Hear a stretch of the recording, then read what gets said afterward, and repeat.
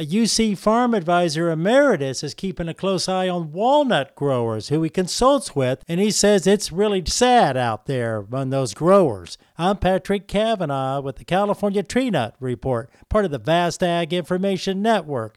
Bob Beatty is a UC Farm Advisor Emeritus from Kings County, now a consultant with all nut crop growers in his area. Unfortunately, the walnut industry of late has become a very, very sad subject for many California farmers who are typically smaller in acreage than either almond or pistachio growers, and many of them are family farmers. And these small acreages, they range anywhere from 20 all the way up to, say, 160 acres for the smaller sized grower. And these individuals have established their livelihood on this commodity stability. And in recent times, that stability has been taken away from them. They have a real understandable sense of helplessness. And in order to stop the bleeding, they've literally had to tear their beloved walnut orchard out in order to literally save themselves financially and then attempt to recover some of the lost finances through returning to row crop production. With the Ag Information Network, I'm Patrick Cavanaugh.